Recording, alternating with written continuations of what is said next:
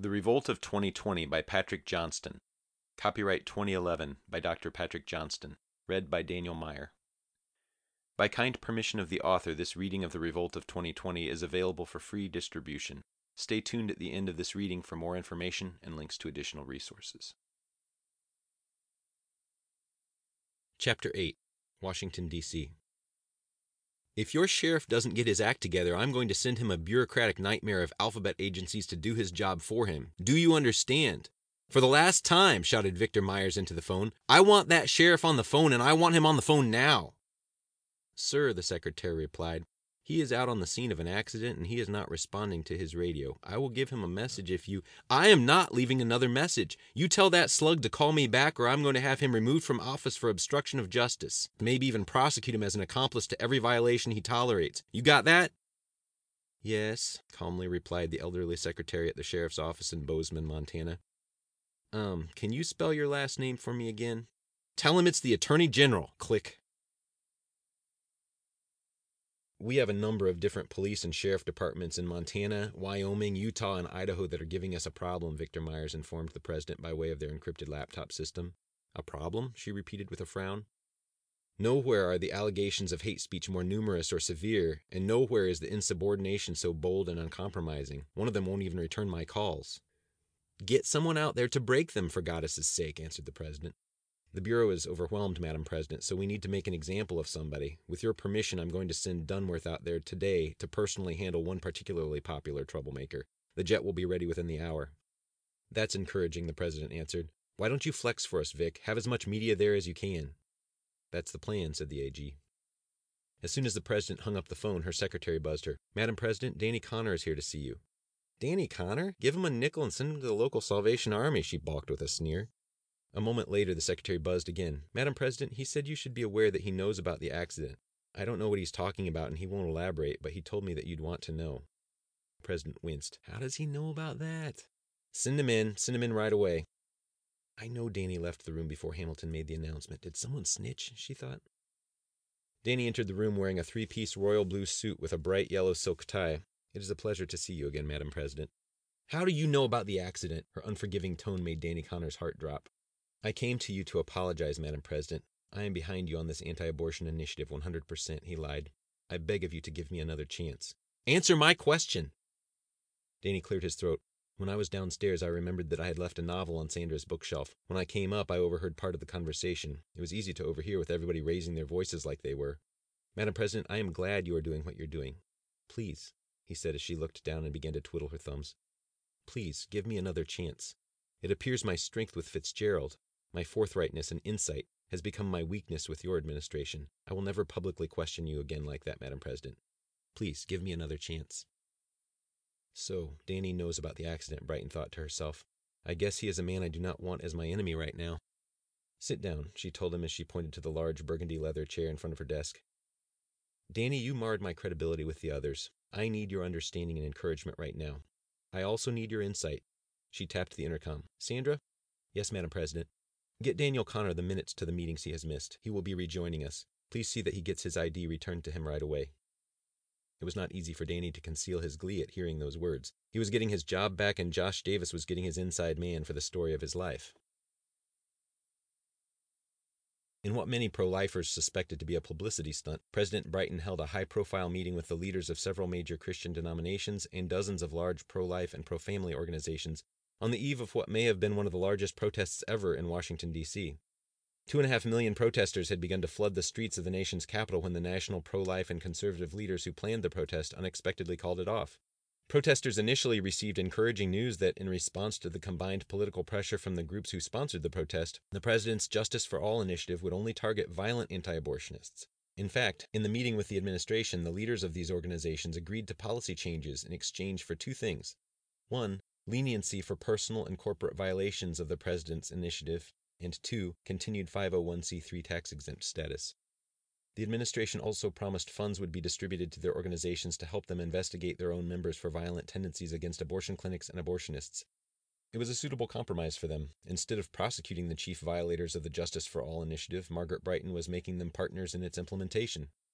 The president's policy was very effective. The leaders of the protests all over the nation suddenly became more tolerant toward the president's initiative, encouraging their members that the Justice for All initiative was a temporary necessity due to the presence of an extremely dangerous and violent element within the pro-life movement that must be exposed and stopped. The steam had been knocked out of the conservative religious political movement, and protests dwindled in numbers and rarely made front-page news. Federal investigators targeted those who tried to organize protests independently and found conservative and pro-life leaders worthy allies for intelligence. The president didn't need undercover agents in the churches of the nation. The leadership of those 501c3 churches and pro-life organizations freely volunteered for her. Mr. Knight, you have taken things too far this time. You are a threat to our majority. You need to know when you have said enough. You are ruining your influence in Congress. 4 conservative Republican stalwarts and a senior National Right to Life, RITE, lobbyist were relentless in their criticism of Congressman Knight for his recent radical comments on television. Mr. Knight raised his hands to try to calm the storm of criticism. Gentlemen, I didn't mean for it to come out the way it did. I know it appeared insensitive, and I'm sorry. But face it, all I did was state an obvious fact. Thousands of babies are alive because their murderers died. Oh, come on, James! I'm not glad they died. I don't celebrate it. But you need to face the fact that abortionists murder people. The Right to Life lobbyist was the most vocal opponent of Knight's careless rhetoric. Almost every prestigious pro-life organization in the country is condemning your radical statement, Mr. Knight. Well, surprise, surprise, Knight retorted sarcastically. We pulled you aside because we represent the mainstream pro-life movement in Congress and— What pro-life movement in Congress? Knight interrupted. Show me how the pro-life movement has moved anywhere but backwards. The Right to Life leader continued. You have to understand how these things come across to the American public in a time like this. We have to be in this for the long haul and be careful not to alienate so many fellow Republicans and pro-lifers with our hasty words. We could lose our majority because of you. The others nodded in enthusiastic agreement.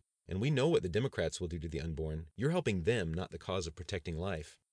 James Knight sighed and settled back into his chair, playing with the idea that it may be preferable to eat humble pie simply to settle the nerves of the pro-life leaders in Congress. Well, I'm sorry I embarrassed you, but our party and the mainstream pro-life movement need to start acting like they really are killing 3,500 babies a day. Their countenances revealed that they didn't consider that statement an apology. We need a plan to finally get the Right to Life Act passed, and I think I've got one, Knight told them. Oh, really? The senior rep said with eyebrows raised. The Republican Party has a majority by 8 votes in the House, right? Heads nodded, unsure of where Knight was taking them. I've started the Priority Life Caucus. There are 5 of us so far. If each of the 4 of you, some of the most active pro-lifers in the House, will join, then we can put the Republican leadership in the position to debate and pass the Right to Life Act or else lose their majority vote. Lose their majority? What in the world are you talking about? One of them balked. Listen, if 9 of us will stand up and refuse to vote on a single piece of Republican legislation until the Right to Life Act is passed, then the Republican leadership has got to capitulate in order to keep their power.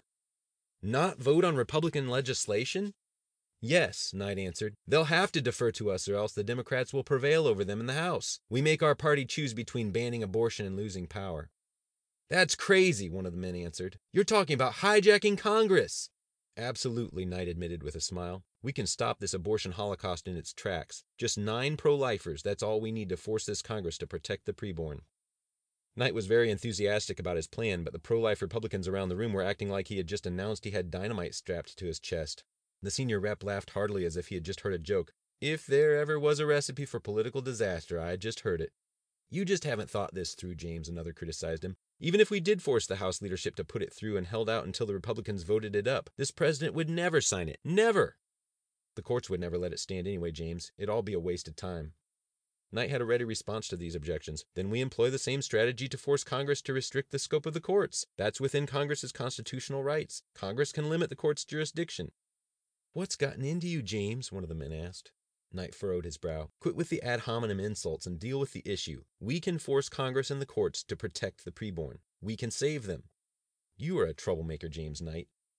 Troublemaker? Knight paused, irritated by the reluctance of these conservative colleagues to join his Priority Life Caucus.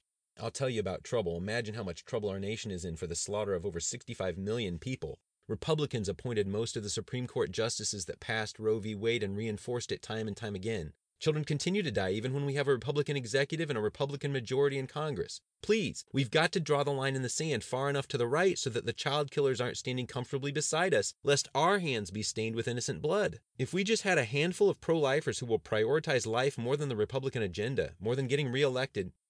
I'm sick of your preaching, James. An older rep gathered his papers and prepared to exit. Your plan would be a political nightmare. Why is it that doing what is necessary to protect the preborn is always a political nightmare to you, but apathy and complacency is best for the cause? Knight was passionate as he pleaded with them. The answer was the same with everyone to whom he had spoken. It was never the right time to ban abortion. Why is continued regulation of child killing and continued funding of abortions through Planned Parenthood and Title X of Medicaid always what's best for the party? Wheels move slowly in the government, the Right to Life lobbyist reminded him. You have to admit that we have had many successes. A bipartisan Congress banned the partial birth abortion procedure. The Supreme Court upheld that ban. That's a tremendous success. Oh, please, James retorted. The lone protester at the abortion clinic down the street has saved more lives than that $250 million partial birth abortion ban did. Another rep started in. James, we've worked successfully for parental consent legislation. Knight rebutted with sarcasm. Get your parents' permission and then you can kill the baby. What does that make us? After a pause, he answered his own rhetorical question. Accomplices, that's what it makes us. We do what we can, James, without risking our re-election. Just look at all of the flack that we have taken for our pro-life legislation. Well, we need another standard for success, Knight retorted. Bartering away the lives of the preborn at the congressional bargaining table makes us accomplices in their murders. There's one thing that will stay the wrath of God on our land for the shedding of innocent blood, and it's justice. Here we come full circle, the senior rep observed. James, I'm starting to think that you'd like to just go on a killing spree to make God happy. The state is obliged by God to do justice, Knight answered. Come on, James, one rep commented in a critical, mocking tone. This is Congress, not seminary. We have to be practical. Knight was undeterred. We are obligated to God, to the Constitution, and to our people to give justice to the preborn, and we will give an account to our Creator for it. One of the representatives grimaced, mumbled his disapproval incoherently, stood up, and stomped toward the door. Another representative stood up and blurted out, You, Mr. Knight, have gone off the deep end. Wait, Knight called out, but the two representatives ignored him and walked out the door, followed by the Right to Life lobbyist, who left the door open behind him. The last two reps began to stand as they shook their heads. One of them spoke up. We have enough problems in America with Margaret Brighton rolling her cigarettes with the pages of the Constitution next door. We have vigilante wackos shooting abortionists as they are blowing out their birthday candles. Do you realize the flack we are getting from this administration simply for our lack of support of their so-called Justice for All initiative? We do not need to be inventing any new problems for ourselves. I like your enthusiasm, James, another rep said, but you're investing too much of your energy into a lost cause. Fight a winnable battle. Don't alienate yourself from the pro-life grassroots that put you in office. Better them than God, Knight retorted, standing up with the others as they turned to leave. He pleaded with them one last time. This fight is winnable if we will trust God. The door slammed halfway through his final sentence.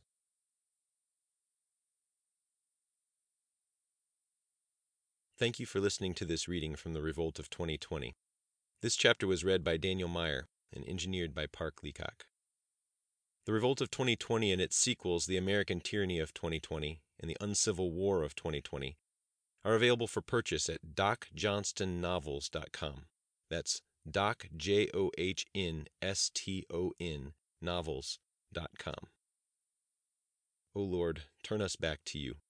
Forgive our sins and heal our land.